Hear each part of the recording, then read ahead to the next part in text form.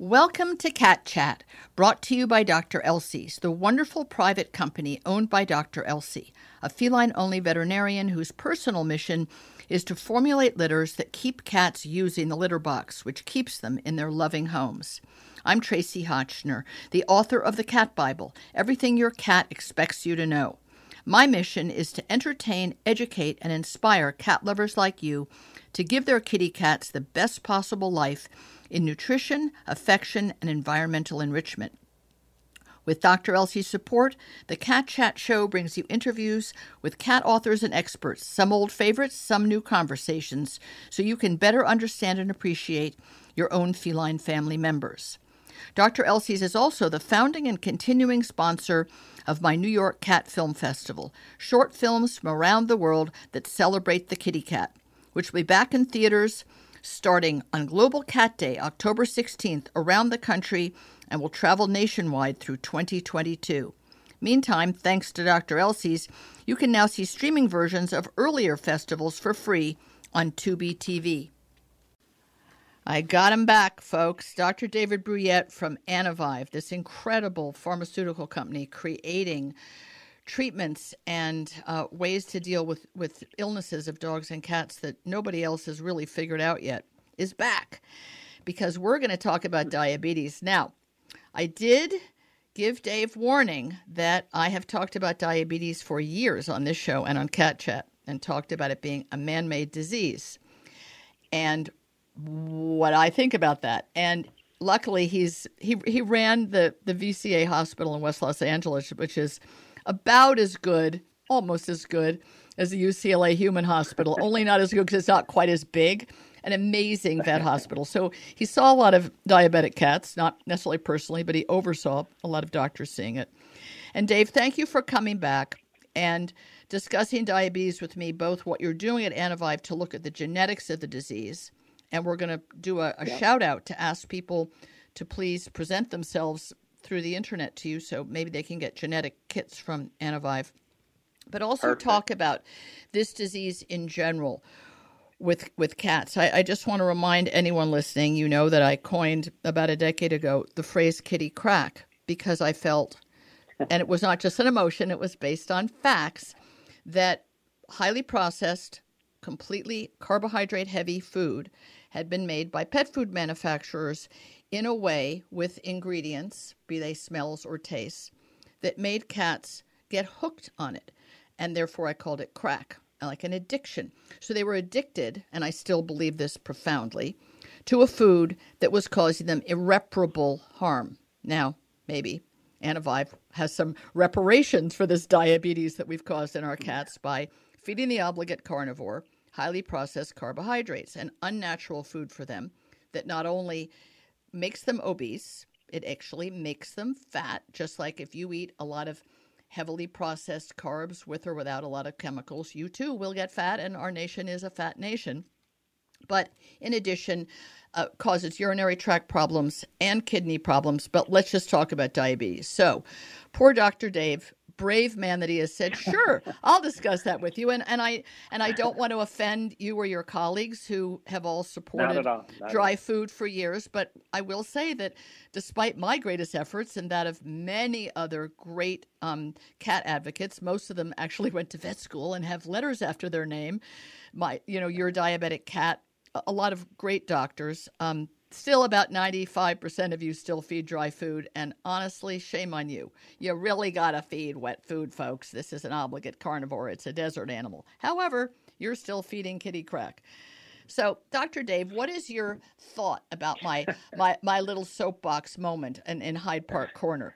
I mean, I know I'm not off the mark, but you as a doctor and as now a chief medical officer of an incredible pharmaceutical company, looking for possible preventative measures of diabetes through medication of some kind or intervention of some kind, when I would say the preventative measure is stop feeding dry food, start feeding wet food. You have a lot of knowledge and a lot of compassion for cats and their people. So what is your thought about this disease that is to a large degree man-made? Yeah, well, thanks again for having me, Tracy. There's about 400 questions in that That's you were my just norm. asking. I'm I think so there, awful. I'm the worst person in the world. I just like, yeah, I do a firestorm. And luckily you're so yeah. smart. You're like, okay, I'll cherry pick the ones that are manageable. Well, yeah, exactly. So I think that the short and the long answer to your question is that I totally agree with you that diet is a huge factor that has contributed to the epidemic of obesity in cats and subsequent to the epidemic of diabetes in cats. I think if you look at diabetes in cats over the course of the last 20 to 30 years, what I think there's about three things that have been contributing to this diabetes problem. Okay. One is that the cat population is getting older, and that has happened because of really three variables. One is the feline leukemia virus vaccine has prevented lots of cats from dying. There's been a big shift in the moving cats indoors rather than being outdoor pets. Right. And the other is just, enhanced routine veterinary care. Good point. But as these cats have moved inside, they've also increased the amount of calories that they're eating. And they do tend to eat a lot of carbohydrates. And from a metabolic evolutionary standpoint, they're not designed to eat a lot of carbs. They're designed to eat a lot of protein, and they're designed to eat a lot of calories throughout the day rather than having, a single meal a day. So what we see happen is that superimposed on an aging cat population, we now also have a genetic problem, which is the cats have a genetic imbalance where they develop amyloidosis, which is a protein deposition in their pancreas. And over time, the amount of that amyloid that accumulates in their pancreas destroys the cells in the pancreas that make insulin.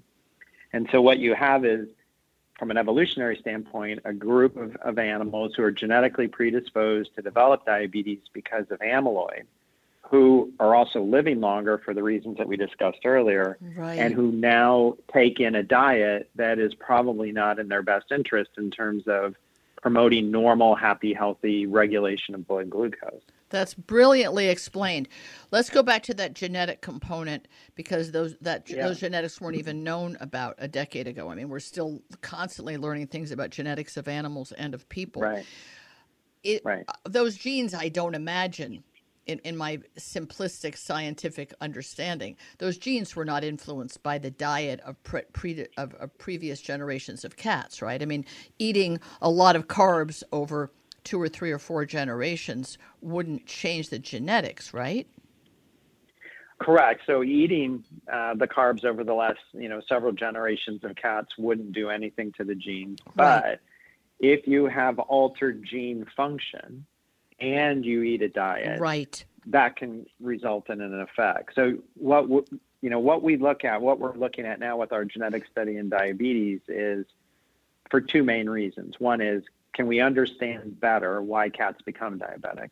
And secondly, if we understand that, are there things we can do to mitigate the possibility that a cat may become diabetic?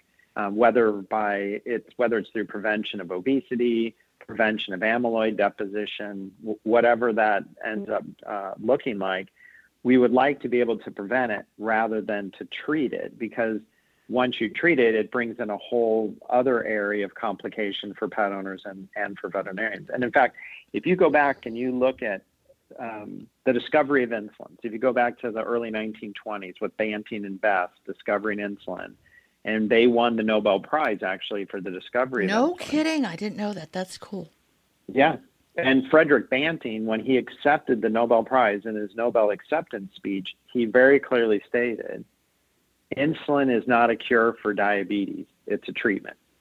And we haven't really advanced, since 1922 in that setting. So what we really need to do to combat diabetes in people and obesity in people and diabetes and obesity in cats is we need to understand a little bit more about what predisposes them to develop these problems. Wow. This is really interesting, because I thought, well, you and I are going to have a fight on our hands. I'm kidding, because we're both, very mutually respectful and have a sense of humor. But I thought, Sure. man, you're looking for possible preventative measures. Just feed every cat some wet food and call it a day.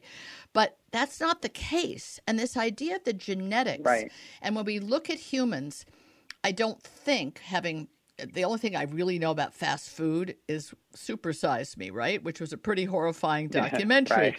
And this guy ate just only food from McDonald's for a month and was violently ill very quickly and got hooked on it, and soon was hospitalized and had organ failure. And he was a healthy guy.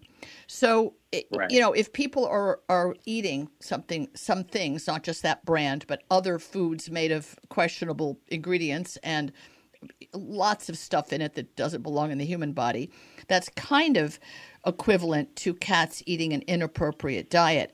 But you're asking the question at Anivive, but are there some individuals, what percentage of individuals in the cat population are genetically predisposed to go down that obesity diabetes path?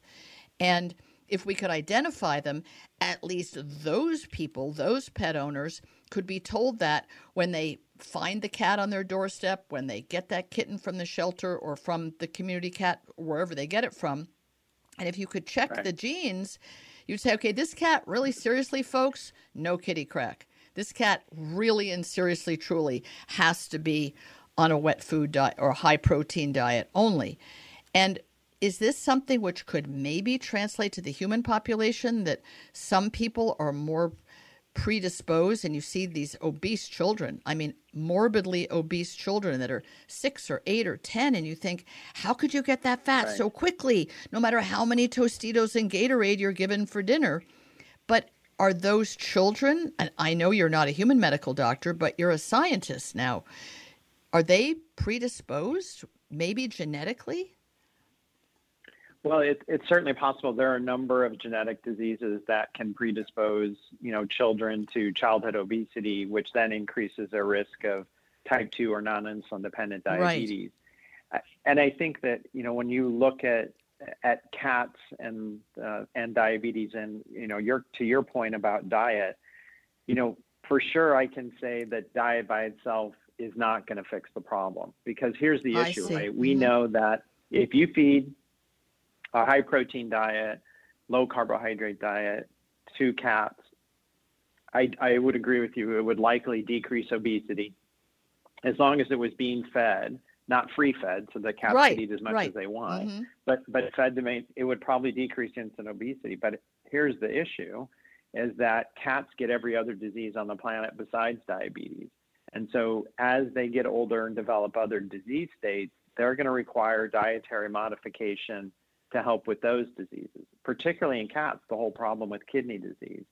Because you get a lot of kidney disease in older cats, the last thing they need is a high protein diet. They need to be protein restricted, which is more of the anti-thought with respect to diabetes. I think that probably what will end up being the key is that we're going to find that at different stages of life in healthy animals and at different stages of life with concurrent disease, there's going to be different dietary requirements. And the question is going to be, can we formulate a diet based on genetics, showing that a given diet upregulates or downregulates a certain gene, which then helps with that disease process that pet is currently exhibiting. Wow. So I think that with diabetes, we may be able to formulate diets that downregulated gene that's causing diabetes or upregulated gene that may help regulate metabolism and help decrease obesity, and formulate a food for that group of cats. So I think that's kind of where the future is going to settle out, and that's why we're excited on the study that you mentioned to try and get as many cats with diabetes to be able to get their DNA sampled so that we can look at what genetic mutations are there, what genes are being turned on, what genes are being turned off. And when we put in a given intervention, whether it's a drug or a diet, how does the expression of those genes change? Wow. That's really fantastic. I'll write a little blog and put a link in it so that people, it's a free DNA test. If you're chosen, if your cat is chosen to be part of this study, which would give you incredibly valuable information about your cat, which wouldn't be available anywhere else. But it's also citizen science. Right. I mean, you're also helping Exactly. a big think tank, a brain trust to figure this out. It's pretty interesting. I've never heard these technical research medical terms, uplimit. That's very interesting, uplimit the genes. So I'm imagining, it's a cool, it's upregulating. Upregulate. I mean, it's a very cool idea that what you feed can affect what the genes are already trying hard to do, and you hope that they're not trying to do the wrong thing. But many of the genes are. You don't even know the percentage of cats who have this predisposition to genetically to diabetes, right? You're trying to find that out, right?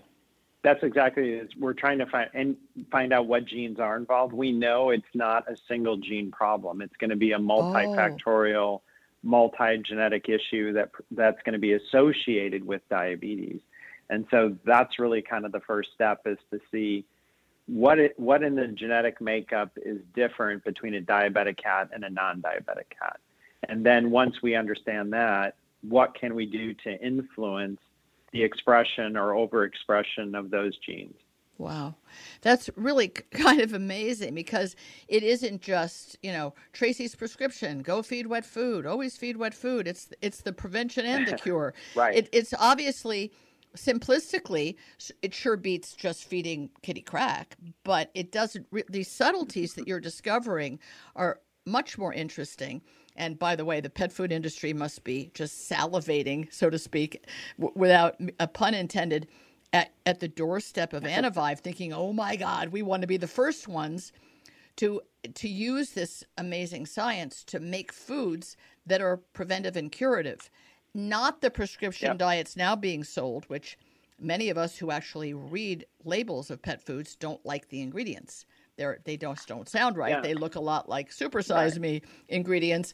In some way, they get the job done on paper or in a petri dish or theoretically, but people don't necessarily want to be feeding their dogs and cats those things for their life.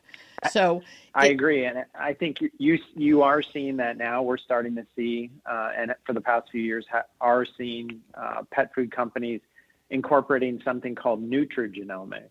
Wow. Which is a very similar approach, where you look at, well, how do the various components of our diet, like if you're deciding what ingredients to put in or take out of a diet, how does constructing a diet affect the genome, the genes, and the expression of those genes? So I think you're going to see that. You're going to see companies who very specifically are able to formulate diets for a given disease state based on genetics and how the diet influences those genes. It's incredible. I mean, it takes the whole work that Hills did. They were the pioneers. Yeah. People don't understand the Hills Science Diet was really pioneering, and the work that was done was extraordinary. It was brilliant, and it was about kidney disease. And this takes it to, the 22nd century.